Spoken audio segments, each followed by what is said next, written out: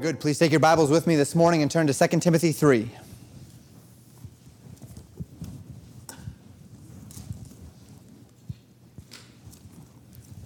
The doctrine of inspiration. Today is our final day in chapter 3 of 2 Timothy, and it is indeed an important one. In these two verses, we find the basis for the doctrine which we often call the doctrine of inspiration. It's a doctrine which is absolutely foundational to the operational framework of the Church of Jesus Christ. We've often spoken about the importance of objective truth to our understanding of how the world operates.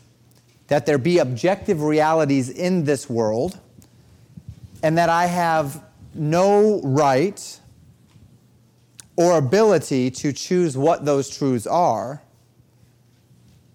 is essential.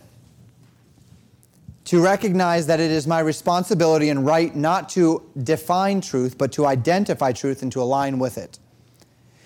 And this very claim itself is one which has become very much under assault in our day, has it not? This is not the first time that this has been the case as it relates to society. Any number of times as we study through history, we can see instances where people have claimed a malleability of truth. They have denied objective truth. They've denied this concept of absolute truth. And to that end, we see, as we kind of spoke about last week, that history has a rhyme to it, right? That we see the same errors, the same problems cropping up time and time again. And we're very much in another time in history where absolute truth has been relegated to the sidelines. You'll often hear people speaking in modern culture about this idea of people speaking their truth. I'm going to speak my truth.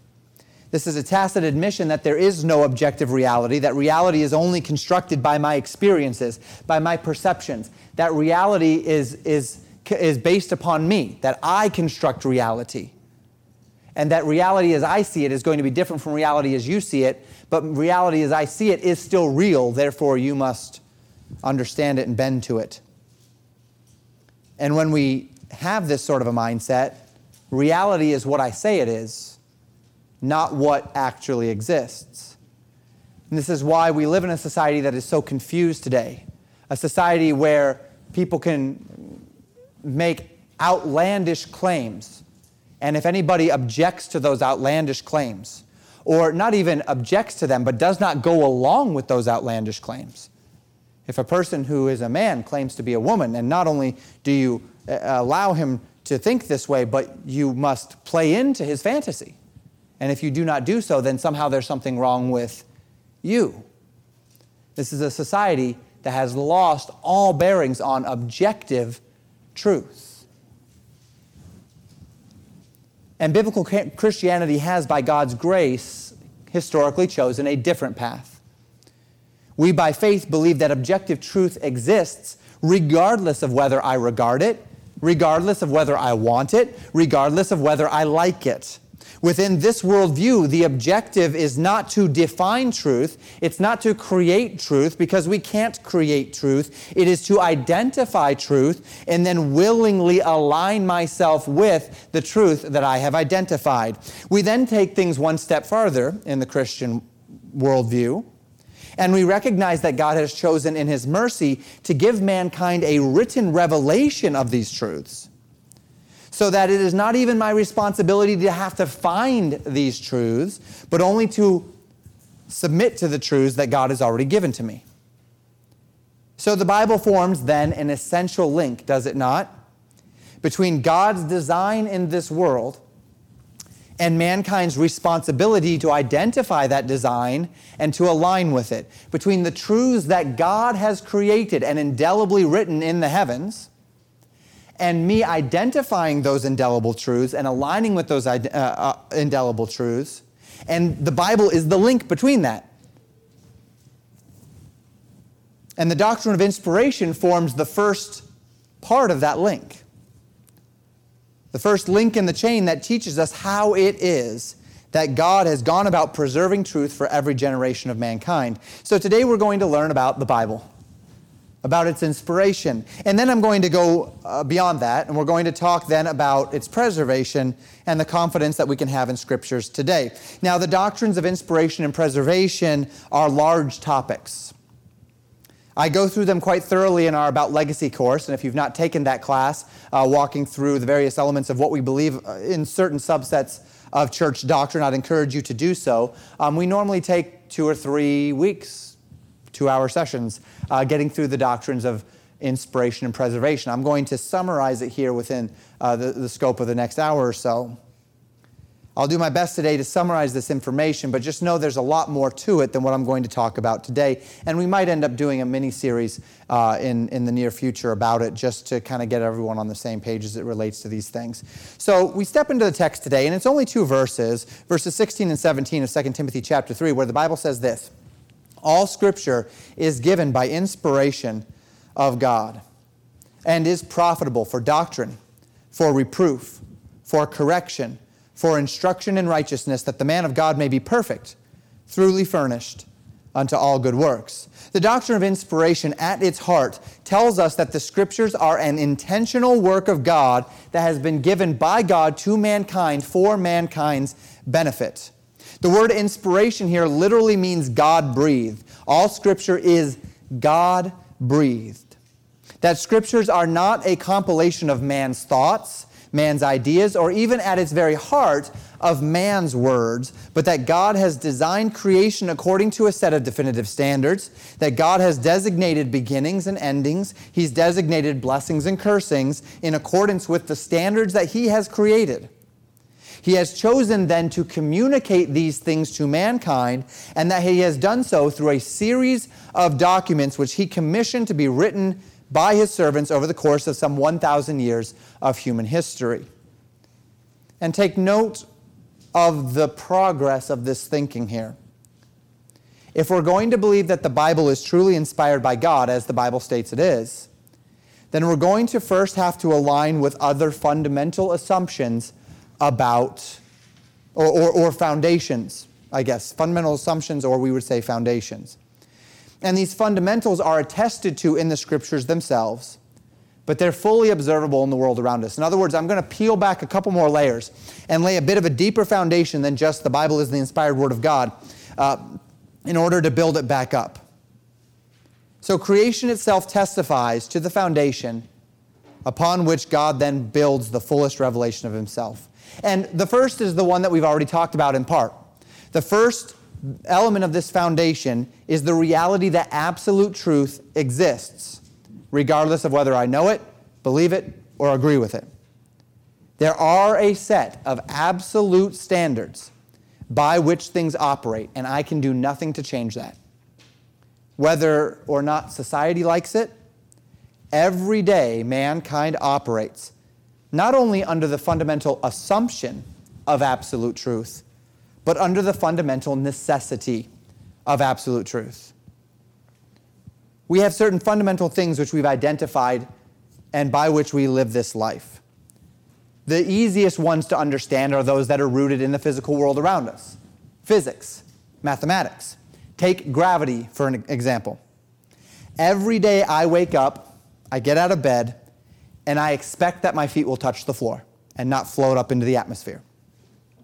This is a fundamental principle, a consistent truth under which, whether or not I want to acknowledge it, I must operate under it if I'm going to operate functionally.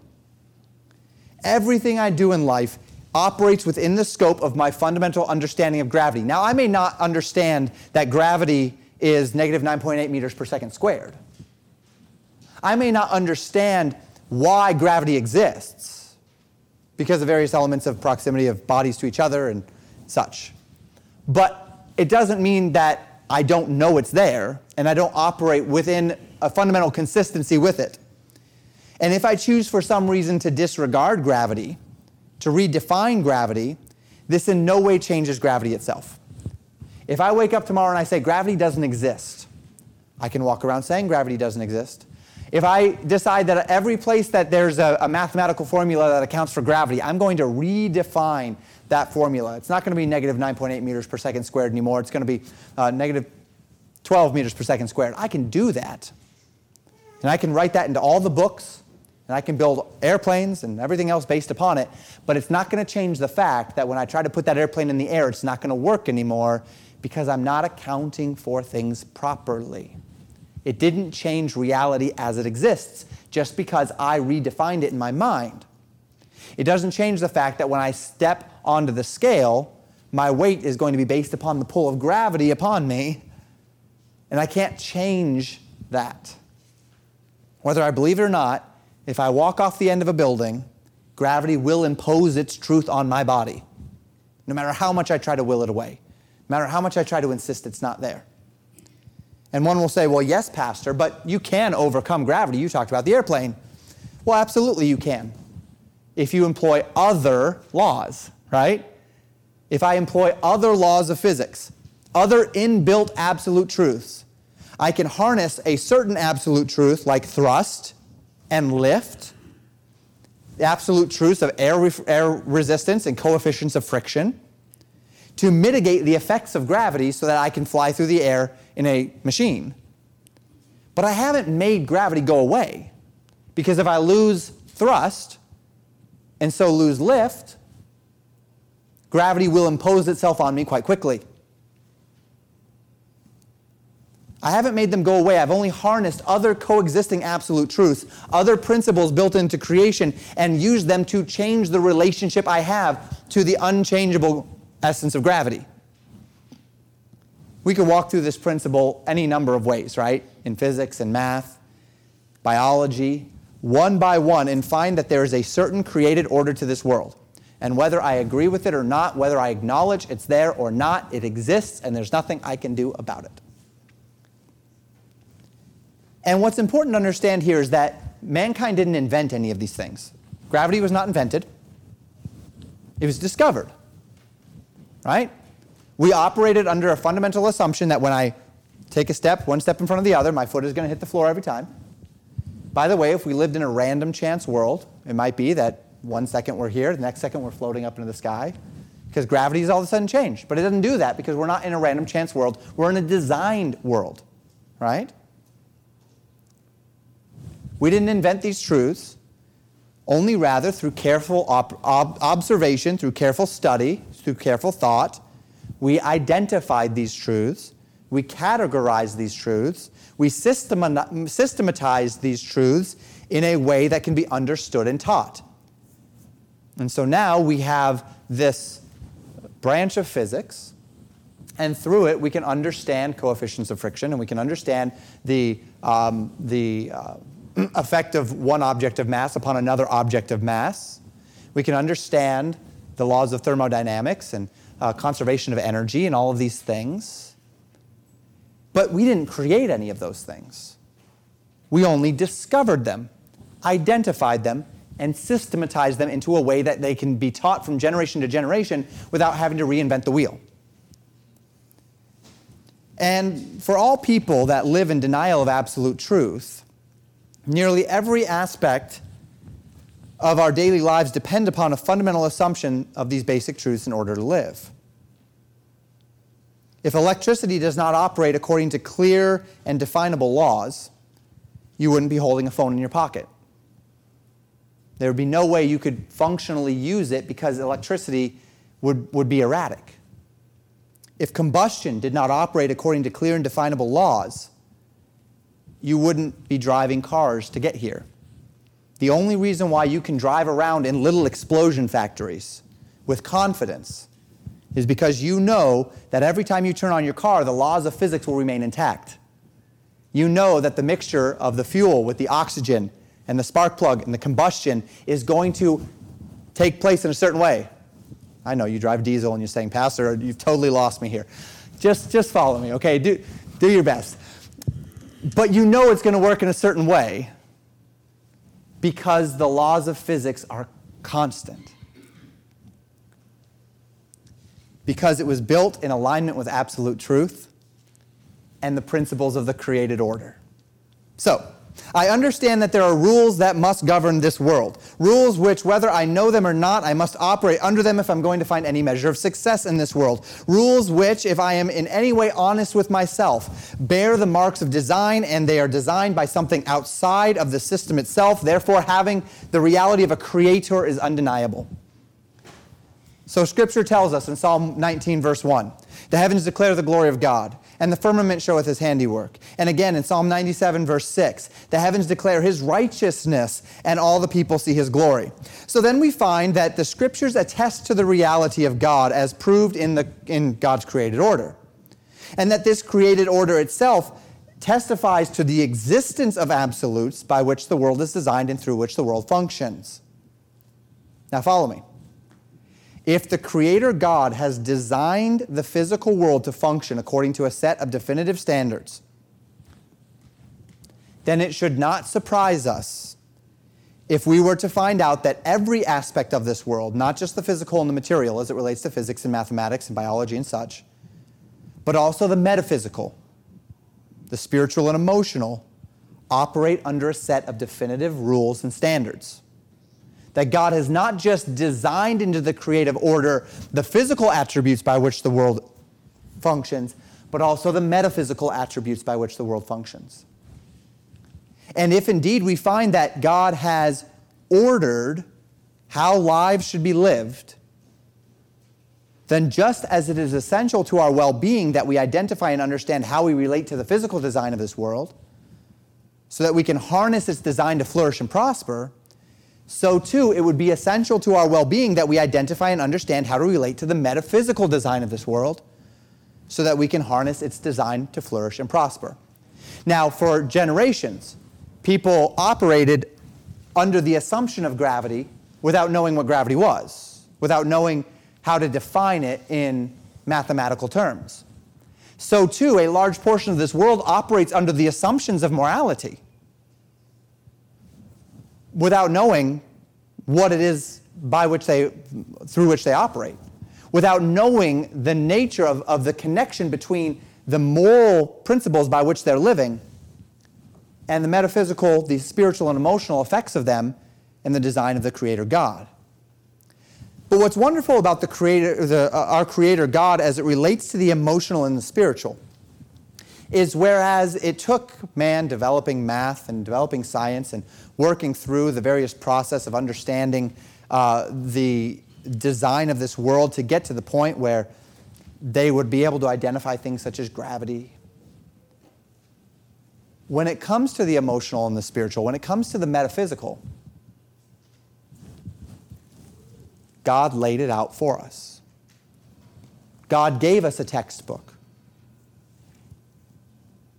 And the Scriptures are the record book of special revelation of God to man related to these truths so that man does not have to just figure them out on his own. God has given them to us. In Deuteronomy chapter 30, verses 11 through 14, Moses speaking to the nation of Israel under the inspiration of the Holy Spirit, he wrote this: "For this commandment which I command thee this day is not hidden from thee, neither is it far off. It is not in heaven that thou shouldst say, Who shall go up for us to heaven and bring it unto us, that we may hear it and do it? Neither is it beyond the sea, that thou shouldst say, Who shall go over the sea for us and bring it unto us, that we may hear it and do it? But the word is very nigh unto thee, in thy mouth and in thy heart, that thou mayest do it." Paul quotes this passage in Romans chapter 10 as well. The Scriptures bear record that God has a design by which mankind is intended to operate metaphysically. That man has been given a free will by which to choose whether or not to do so, to align with it. But also that our Creator God has made His expectations very clear to His creation. God has not demanded that man ascend into the heavens, climb to the highest peak in order to find out His will, to find out His design. He has not demanded that men go to the bottom of the seas or beyond the seas to find it. Much to the contrary, God said, "My word is very nigh to you." It's in your mouth, it's in your heart. And notice the reason: that thou mayest do it. God didn't put us in a grand and elaborate escape room whereby we bear the burden of figuring out the mystery and piecing together obscure clues, rejecting all of the red herrings he's put in place to divert us from the actual goal in order to find out how to open the door to him. Much to the contrary, God has put a bunch of flashing neon signs pointing directly to the door, and he's got the combination right on the door on how to unlock it. And it's our job simply to do it. And we all know that that's a hard enough job, right? It's hard enough for us to do it. We've got a very simple memory verse this month. For we walk by faith, not by sight. He's given it to us. He's laid it right out. He's opened the door. It's right there. We've just got to walk through it, but that doesn't mean it's going to be easy. Walk by faith and not by sight. It's not an easy call. But if the word is very nigh unto us, if God has testified that he has made his word accessible to us, that he has revealed himself unto us, that he is not hiding himself from us, but rather he is manifesting himself clearly to us, then naturally God must have designed a means by which for mankind universally to clearly understand what is expected of him. And this is the function of the inspired scriptures. So we have laid down in a brief but somewhat, and I hope somewhat simple manner, that God has designed creation according to a set of definitive standards, not only for the physical world, but also for the metaphysical world. And then that God has seen fit to reveal himself to mankind, not to just, he has laid upon us the responsibility of discovering the physical world, but he has not laid upon us the responsibility of discovering himself. He has gone out of his way to reveal himself to us. And if he's done that, well, then the final step is, how has he chosen to communicate? God has chosen to communicate. How? And this is the doctrine of inspiration. How has God chosen to communicate? A creator God has entered into his creation in order to direct mankind unto himself in the most indelible and accessible way that mankind has at his disposal, through the written word. 2 Peter 1 gives us a little more insight into exactly how this happened. We read in 2 Peter chapter 1, verse 21, "For the prophecy came not in old time by the will of man, but holy men of God spake as they were moved by the Holy Ghost." There are several important principles at play here. First, that the prophecy, that would be scriptures, came not by the will of man, but by the Holy Ghost. That the words of scripture are not the musings of fallible men. It's not just a bunch of smart men who dedicated themselves to sitting up in a mountain somewhere and finding transcendence, and then put those things down for us to be able to benefit from. And maybe they're right, maybe they're wrong, maybe one day one of those very smart men, had too much pizza before he fell asleep, and he had a weird dream, and he put it down on a page, and now mankind is trying to figure out if that's just indigestion or if it's the Spirit of God. It didn't work that way, right? We don't see that these are fallible men who brought about fallible ideas. They were fallible men, but they were inspired by the Holy Ghost. To that end, the scriptures are not subject to the same sort of skepticism and criticism that I would give to the thoughts of fallible men. Second, we see that prophecies of the scriptures were indeed penned by men, specifically by holy men of God, specifically as the Holy Spirit of God led them or bore them along, carried them through the process of speaking and writing these words. And this is the answer to the how of inspiration. There's nothing in the scriptures that would lead us to believe that these holy men became automatons, that they were completely taken over by God and did an automatic writing process, that God possessed their bodies and wrote through them in some sort of automatic way, nor that the scriptures were penned through a process of dictation, that men actually heard the vocal voice of God and that they just wrote the words that God told them to write from this dictated sort of way. We don't see anything that implies either of those. We do see in the Old Testament prophets who the Lord spoke to them and said, speak these words, but we don't see that in every account, in every instance by far.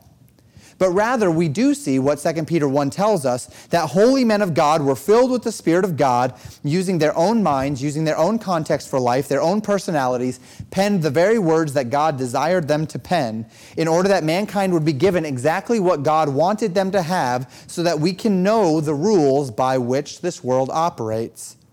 And in aligning ourselves with those rules, we can find good success. And this is exactly what the next part of the text says, that the inspired scriptures, the words penned by holy men of God, but breathed by God himself through the leading of the Holy Spirit, that these scriptures are profitable. And he gives four contexts within which they are profitable. He says profitable for doctrine. This word meaning instruction. That the word of God is profitable to instruct man in the way that he should go. And that, as we who love the Scriptures know so well, not only instruction about how to relate ourselves to this world and to one another, but so much more importantly than just how I should relate myself to you or how I should relate myself to the things of this world to find good success, the Scriptures teach us, it is doctrine, instruction on how to relate myself to God. How I should be related to God himself. The created order can tell us of the existence of God. We saw that from Psalm 19. But did you catch in Psalm 97 that the created order can also tell us of the righteousness of God? The created order can tell us of the reality of sin, and through our inbuilt conscience, even the reality of judgment and the fact that man is separated from God through sin. But you know what? Though the created order can tell me that God exists and that God is righteous, though my own moral conscience can tell me that I am a sinner and that by virtue of that sin I have been separated from God, only special revelation can tell me how it is I can be restored in fellowship to God. General revelation, as we'd call it, the created order, my conscience, it can get me so far as to show me the reality of God's righteousness and my own condemnation, but it cannot show me redemption. I need special revelation to show me redemption. Only special revelation can instruct me on how to be forgiven and reconciled to God. Only special revelation can tell me that Jesus Christ died on the cross to save me from my sins, and he was buried, and he rose again the third day according to the Scriptures. Only special revelation can show me the door by which if any man enter in, he will be saved.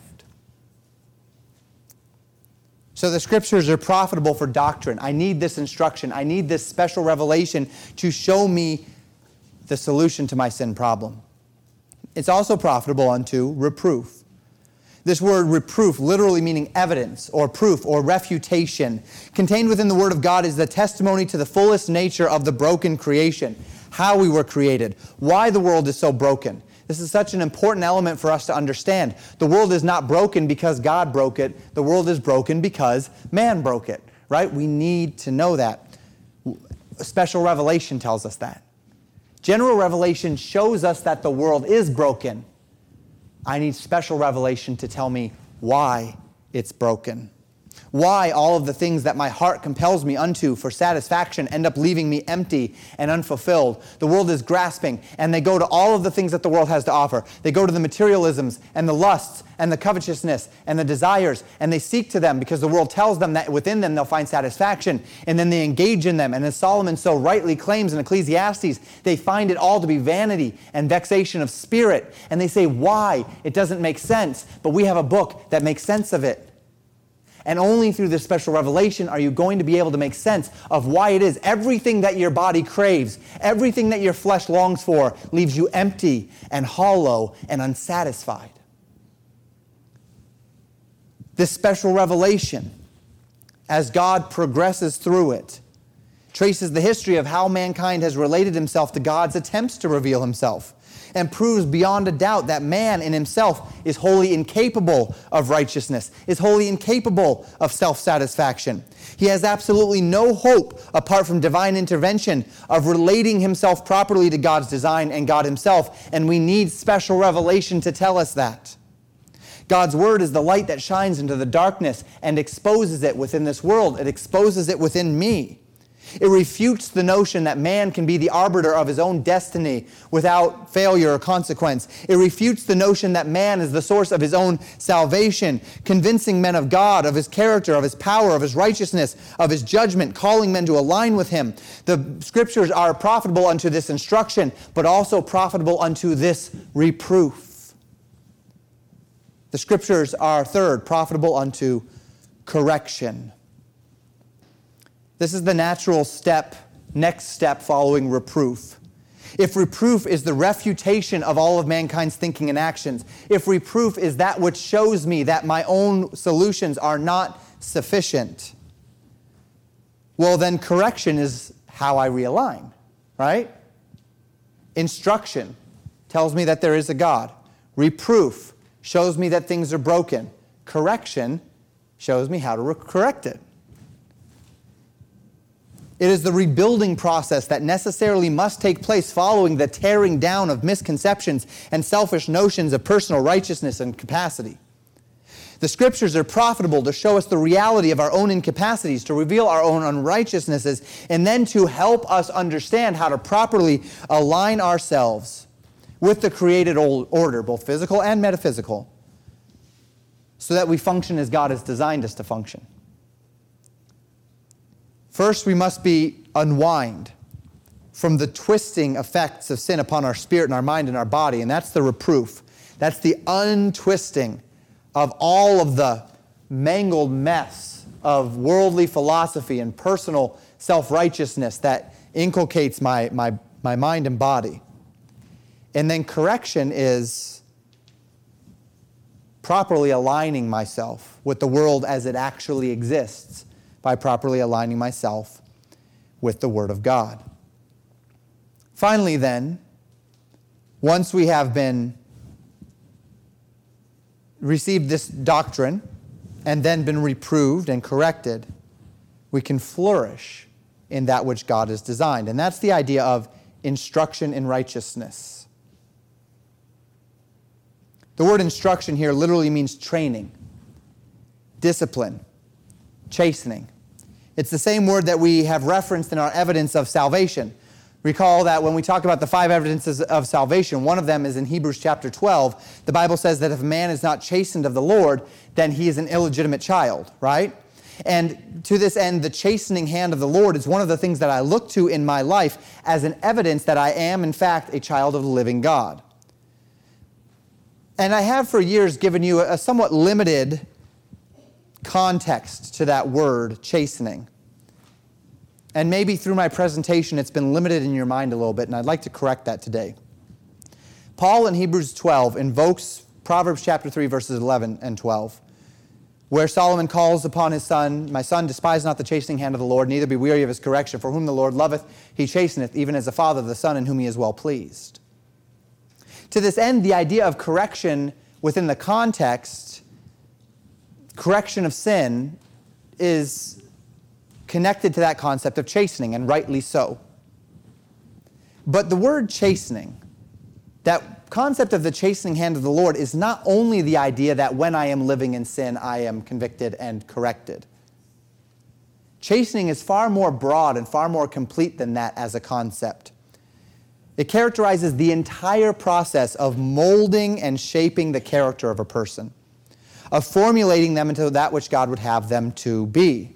So within the scope of this word is certainly me disciplining my child for obvious and notable wrongs. To correct my child or to instruct my child, one of the things that I have to be doing is to not spare the rod, right? Is to discipline my child, to bring about a form of chastening when my child does wrong. But there's significantly more than that to instructing a child, isn't there? Really, the whole point of chastening the child is to get him to listen, is to bring about in him a tenderness of spirit so that he will receive my instruction properly. And once I have brought about that tenderness or receptivity in spirit by breaking his will, and by thus aligning him with me, then I can go about to help my child in other ways. Help my child learn how to properly relate himself to the suffering of the world around him. Help my child handle his feelings of anger when they arise in him. Help my child understand how to combat the devil through memorization of Scripture and through prayer. And all of these are a part of instruction, right? It's all a part of chastening. It's all a part of the process of teaching my child. It's a part of the process of correcting my child, so that when my child is using a hammer wrong, I say, no, I'm not going to spank my child, right? But I'm going to go up and I'm going to say, no, son, you need to change the way you're using a hammer so you don't hit your thumb, so you don't hit your head, depending on how my child is using the hammer on any given day. And you correct your child, you instruct your child, you bring about in your child an understanding. You see how your child is relating themselves to the world. You see how they are improperly relating themselves to the world. And then you go about the process of helping your child reorient himself to the world so that they are properly related. And this is how I train, instruct a child. It's all a part of the discipline process, the chastening as the Bible defines it. And this is instruction in righteousness. And notice the end unto which these scriptures are sent. So these scriptures are given in order to instruct, to show us how to relate ourselves to God, to show us who God is. Then to reprove, to unwind us from the mangled way of thinking that we are inculcated in this world. Then to correct us, that is to realign ourselves properly with the way God has actually designed the world. And then to discipline us, to show us how it is that we can be properly brought into a place of flourishing and success by aligning ourselves with the individual principles of what God has given to us. And maybe some of you are in different places of that process. The first place of that process, the doctrine, that would be the part where you're being introduced to God. Most of us have gotten there. But maybe you're still being untwisted from the world. And God is still unwinding you as you read the Word of God. Maybe you're really in that process of being rewound. You're being reoriented to the world as it properly exists. And then the whole point of that is to get us to the point where we are then being instructed in righteousness, where each day is training in faith and in obedience and in the virtues of Christ so that we can find good success. Unto this end, that the man of God may be perfect, thoroughly furnished unto all good works. We've seen throughout the scope of 2 Timothy 2 and 3 very strong exhortations unto proper study, proper conversation, and careful truth. These things have taught us how to relate ourselves to Scriptures so that the Scriptures can work their desired and intended effect in me. And the intended effect, as I study Scripture properly, as I appropriate Scripture properly, is that I would be finished or completed, that I would be equipped unto every good work, that I would be accomplished and usable to God. And this is the concept we saw in chapter 2, that if a man purge himself from lusts and subversive studies, that he will be made a vessel unto honor, sanctified and meet for the master's use. That man who is sanctified and meet for the master's use, that's the man who is perfect and thoroughly furnished. Perfect does not mean sinless. Perfect does not mean morally pure. Perfect means finished or complete, having all that is required unto one's nature or kind. So the Scriptures, through teaching, refutation, correction, and training, they first reconcile us to God, then they make us usable to God, and finally, by consequence of our alignment with God, cause us to design in God's created order. Flourish in God's created order, Now, before applying these principles this morning, I need to transition back to the academic and the practical for just a few moments, and then I'm going to come back to the more exhortative. Those of you who are familiar with our understanding of the doctrine of inspiration know that inspiration itself is only a part, a subset of the whole truth related to our confidence in the Scriptures. Inspiration only speaks to the manner in which God transmitted His Word to mankind in its original form. The only text that was given that was truly God-breathed was the first text that those holy men of God penned as they were moved by the Holy Ghost. Only the first generation of any given text was actually inspired, God-breathed. The fact that a text is inspired in no way implies that now, anywhere from 2,000 to 3,500 years later, we have what God inspired. And this is where a second very important doctrine comes in. And the second very important doctrine, a companion doctrine to inspiration, is what we call the doctrine of preservation. That not only did God originally inspire His Word, so that when each of the individuals that wrote the text of the Bible was writing it, they were borne along or carried along by the Spirit of God so that they wrote the very words that God intended them to write, but that God also, by the testimony of the Scriptures themselves, preserved His Word unto every generation, so that each generation has continued to have access to copies of God's inspired Word. And this is very important. If you've ever played a game of telephone, you know how important this is.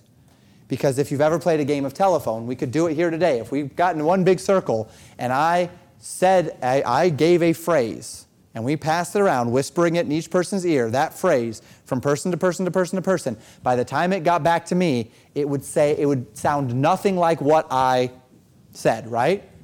This is what we call transcription error or copy error.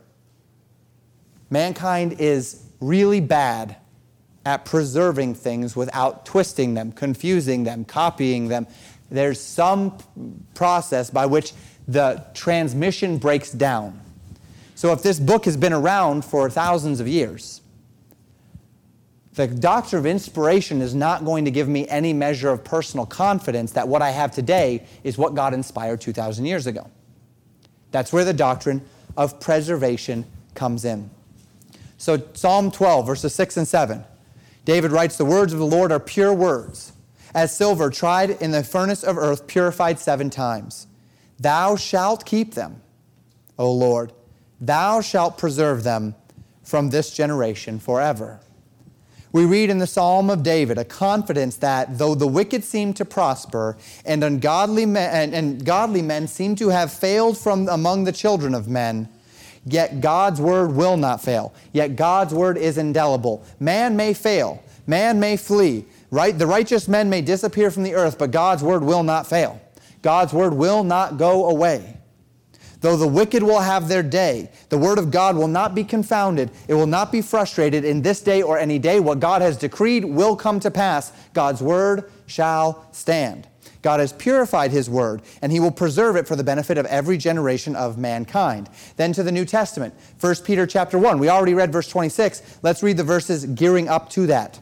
Verses 23 through 25. Peter writes, "Being born again, not of corruptible seed, but of incorruptible, by the word of God, which liveth and abideth forever. For all flesh is as grass, and all the glory of man as the flower of grass. The grass withereth, and the flower thereof falleth away. But the word of the Lord endureth forever. And this is the word by which by the gospel is preached unto you. The things of this world will fade away. They will fall away. Everything standing today will one day end up in obscurity and disrepair. We've even seen that the legacies of men. You say, well, yeah, physical buildings go away, but legacies endure forever. No, they don't. The legacy of Thomas Jefferson, the legacy of George Washington, what's happening to that legacy today? In a generation, will the history books see them as great men, or will the history books see them as tyrants? Good question. I don't know the answer to that one. Legacies don't even last, do they? But the word of the Lord, the Bible says, endures forever. Simply put, the clear and unambiguous testimony of the doctrine of inspiration in the Scriptures, that God inspired His word, that the words of God were penned by holy men of God as God carried them along, is of no value if God did not also divinely preserve His word. If the first generation had it, and today I have something that maybe kind of sort of looks like it, it's of no value to me. If the word of God was penned perfect in its original form, and now 2,500 years later, I've got 75% of it still true, that would be a miracle by man's standards. But what 25% of it is wrong? Is that 25% like Chronicles or Numbers? Is it the genealogies? Or is that 25% John and Romans? Which 25% is wrong? If we've got 75% accuracy, human miracle. You see the problem? If God just wound up the clock of his scriptures and then let mankind do his thing,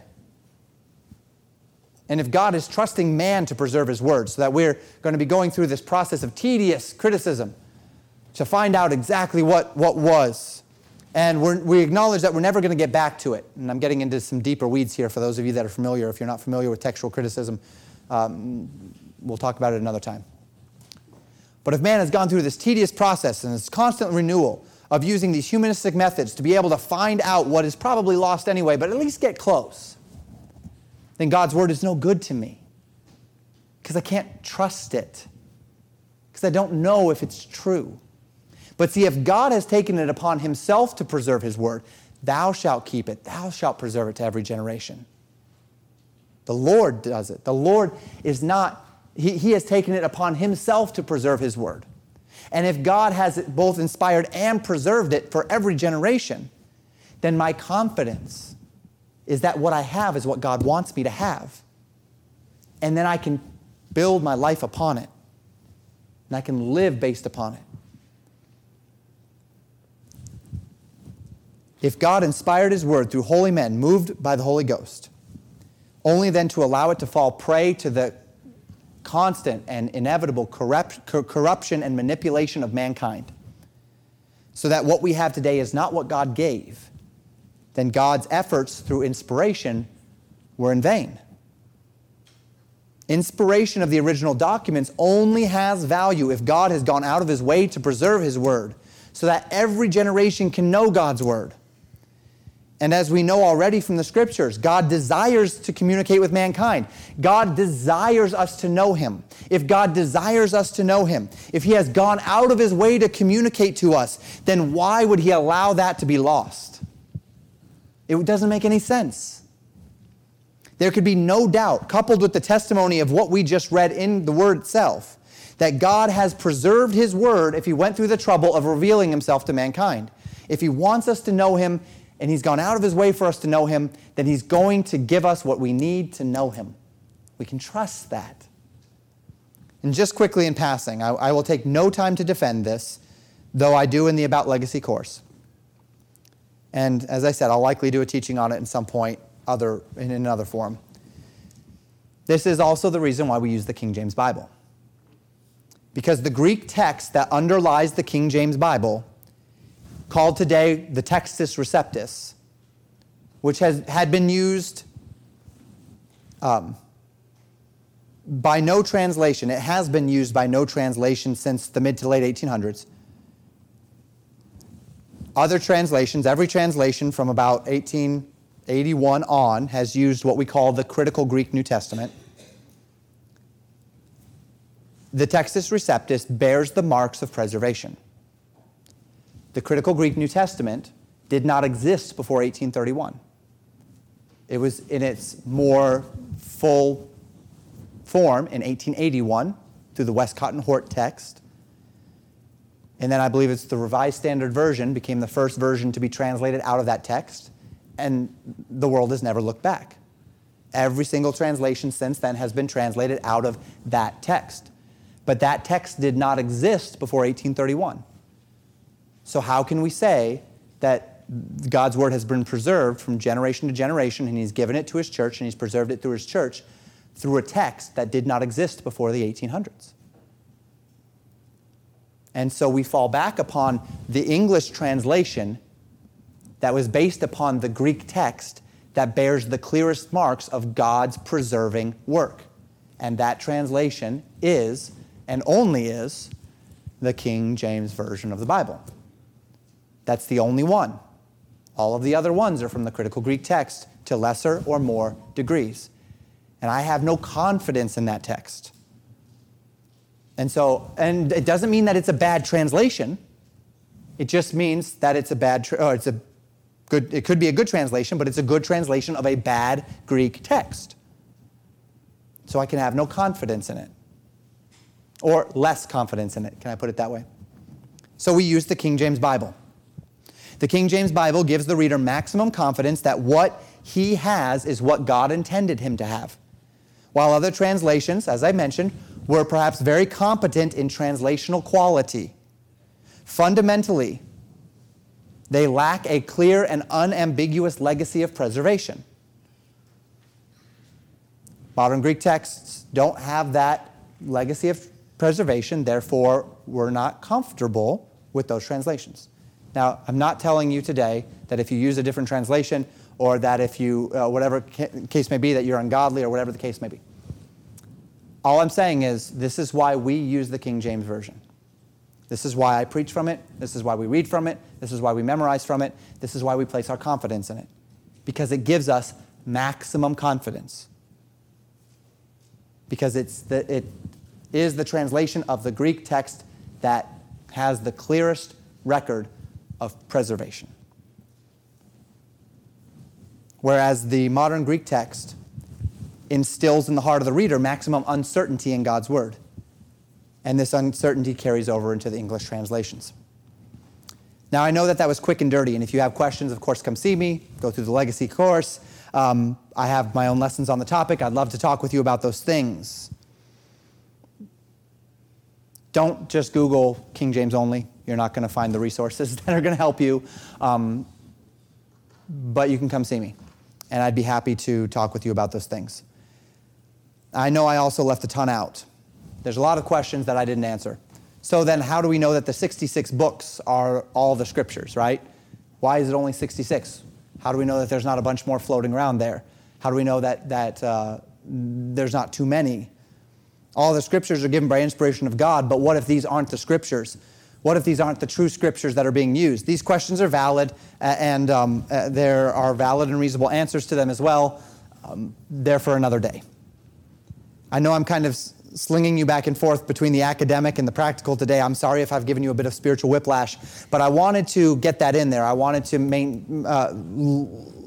give us a statement of remembrance as to why it is we use the King James Version and why it is that we have chosen to do so. We've not chosen to do so simply because we're traditionalists or because it sounds Bible-ish or any of those things. We use it because by study, by reason, through history, through understanding the doctrines of the Scriptures, we have come to the conclusion that it is the best translation of the Bible to use. And so we use it. If it weren't, we wouldn't. In the remaining time today, I'd like to apply. And for the sake of simplicity, I'm only going to highlight one application, one thought this morning, and leave the remainder to the Spirit of God. And I'm going to give you a 3-part thought process by which we establish the relevance of the reality that all Scripture is given by inspiration of God to our daily lives. So it's one application, but it's in 3 parts. And it's this. Truth is not created, truth is not defined, truth is identified. The Scriptures are God-breathed, and so are truth. It is not my right or privilege to define truth. It's my responsibility and privilege to identify truth and to align with truth. Truth is not created. Truth is that which reflects reality as it exists.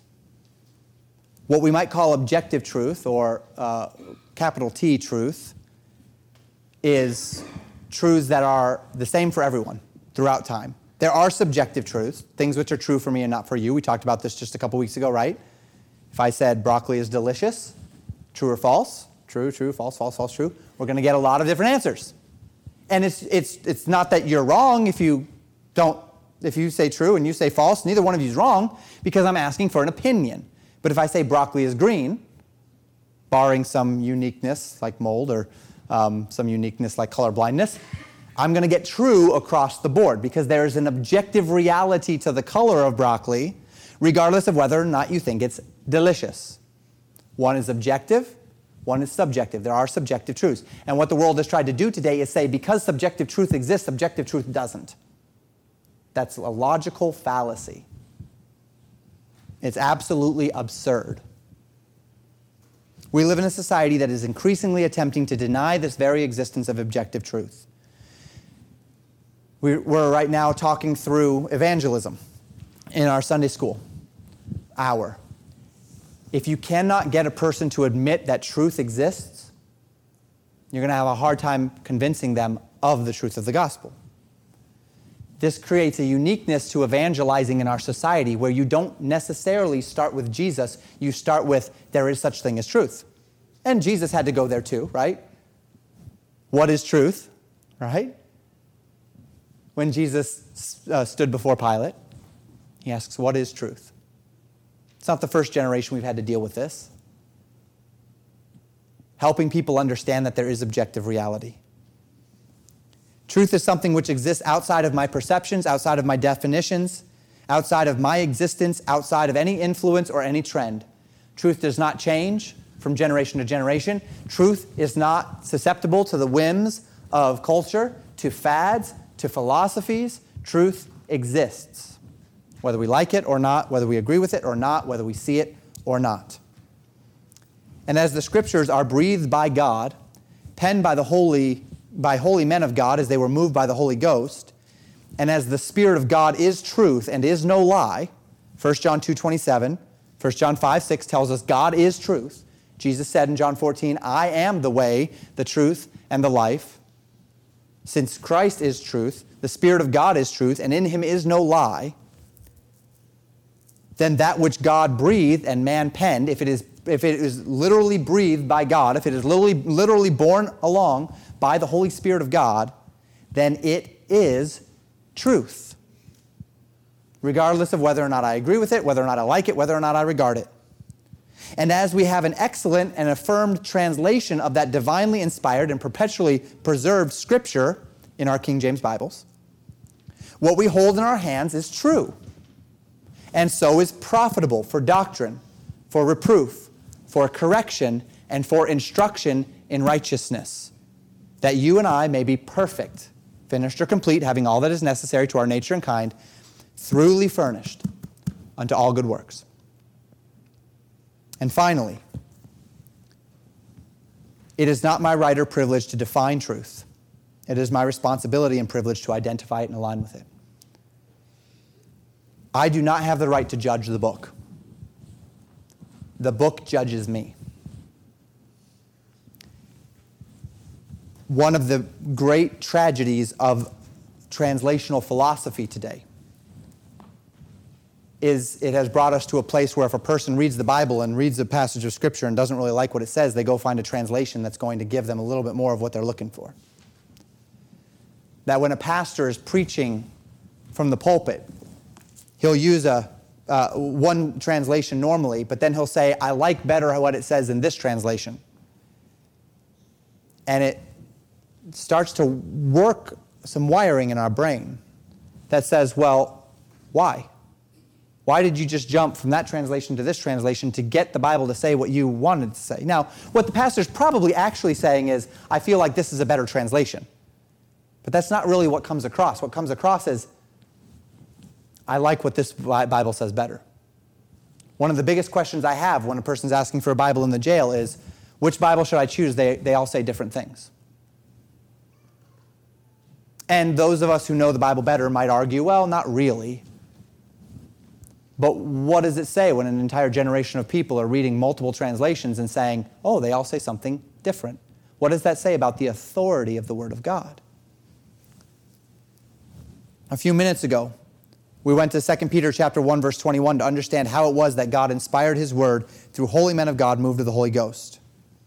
Recognizing that it is my privilege to pull from the book its truths, not to read into the book truths. In the verses just previous, verses 16 through 21, Peter writes this, For we have not followed cunningly devised fables, when we made known unto you the power and coming of our Lord Jesus Christ, but were eyewitnesses of His majesty. For He received from God the Father honor and glory, that would be Jesus, when there came such a voice to Him from the excellent glory. This is speaking of the Mount of Transfiguration. This is my beloved Son, in whom I am well pleased. And this voice which came from heaven we heard. Peter was an eyewitness to that, right? An ear witness to that. Peter, James, and John. When we were with him in the holy mount. But notice this, verse 19. We have also a more sure word of prophecy, whereunto ye do well that ye take heed, as unto a light that shineth in a dark place, until the day dawn and the day star arise in your hearts. Knowing this first, that no prophecy of the Scriptures is a private interpretation. For the prophecy came not in old time by the will of man, but holy men of God spake as they were moved by the Holy Ghost. What we have in the Scriptures are not cunningly devised fables. Thoughts of clever and ambitious men, either men trying to do good by their society or men simply trying to make money or earn fame. The men that we see recorded in the Word of God, in the New Testament in particular, these men walked with Jesus. These men talked with Jesus. These men were eyewitnesses. Peter was an eyewitness to the transfiguration. He heard the voice from heaven. He saw the glory. Peter was literally there that day. And notice what he says in verse 19. We, the church, who have not seen the risen Lord. The majority of the people Peter was writing to had not seen the risen Lord. And yet, Peter says, we, who did not hear the voice at the Mount of Transfiguration, we, who were not witnesses to Christ arrayed in the glory of God, we have a more sure word of prophecy than anything Peter had. That's a startling statement, isn't it? Peter says you have something that is more sure and more confident, something you can rely upon more than I have, simply by my eyewitness account of the transfiguration and hearing the actual voice of God say, this is my son, hear him. We have a greater proof than anything Peter had, and that proof is the Word of God, given to holy men who are moved by the Holy Ghost. And then notice verse 20. The Bible is not a book that is open to private interpretation. God has not given me the right to interpret the Bible to fit my way of thinking, or to conform to my understanding, or to conform to culture. We are not in a modern art class here, where we put a verse on the screen and everyone stares at it and tells us what it makes them feel and what it means to them, and you walk away with warm fuzzies inside. The Word of God is objective. It has a meaning. It bears truth. And it's not my job to define it. It's not my job to create it. It's my job to identify that truth and to align with it. The Bible has a meaning. It speaks a truth. And it's my privilege to spend the rest of my life, all of my days, plumbing the depths and discovering the truths that God has put in it. And this is what we seek here at Legacy Baptist Church. When we stand before the throne of God one day, I am sure there will be things that I messed up on. There will be teachings that I gave you which were not correct. I guarantee you. I'm fallible. I don't understand everything. I do not have all the answers. I've had to make corrections. Just today, I had to tell you that I have been limiting the interpretation of Hebrews chapter 12, that word chastening, and I had to broaden it because the Scriptures, because I studied that word more and I learned more about it. I had to correct myself. Get used to it. It's going to happen again. But I can tell you this, that when we get to heaven, what we're going to find is that anything that I messed up on because I was not aligned with this book. The book didn't mess up. The book didn't mislead me. The Word of God did not cause me to go astray. It was my understanding of the Word. It was my understanding of the book. These times of growth, of change, of correction, of betterment, the times where we get things wrong and we have to identify them and realign or align better, these things are going to happen. We will naturally fall short of perfection in interpretation, perfection in obedience, because we are so terribly human. But let it be our determination that we're never going to get to the place in our church or in our lives where we're reading something, we know exactly what it means, but we twist it, contort it, misalign it specifically to fit our narrative, to fit our preconceived notions, to fit our desires. That's the danger. That's what I desire when I stand before God one day to not hear. God might look at me and say, you know what? You misinterpreted that passage, and you misinterpreted that, and you missed it here, and you told them that there, and that wasn't right. But God forbid that it should be, you knew what that passage said, and you twisted it. You knew what that said, and you distorted it. And you distorted it specifically because you had a narrative to fill.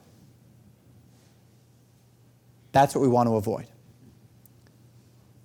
Let us be determined not to follow cunningly devised fables, not to use the word of God deceitfully, not to strive about words to no profit, but rather to submit ourselves to the inspired and preserved word of God as truth, to seek with all our heart that we might identify those truths and joyfully align with them while we do. And as we do so, God help us that we will become exactly what God would have us to be, that the man of God may be perfect, thoroughly furnished unto all good works. Let's close in prayer. Thank you for listening to Pastor Jamin Wickler from Legacy Baptist Church in Buffalo, Minnesota. More information about Legacy Baptist Church and a library of sermons are available at www.legacybaptistchurch.net.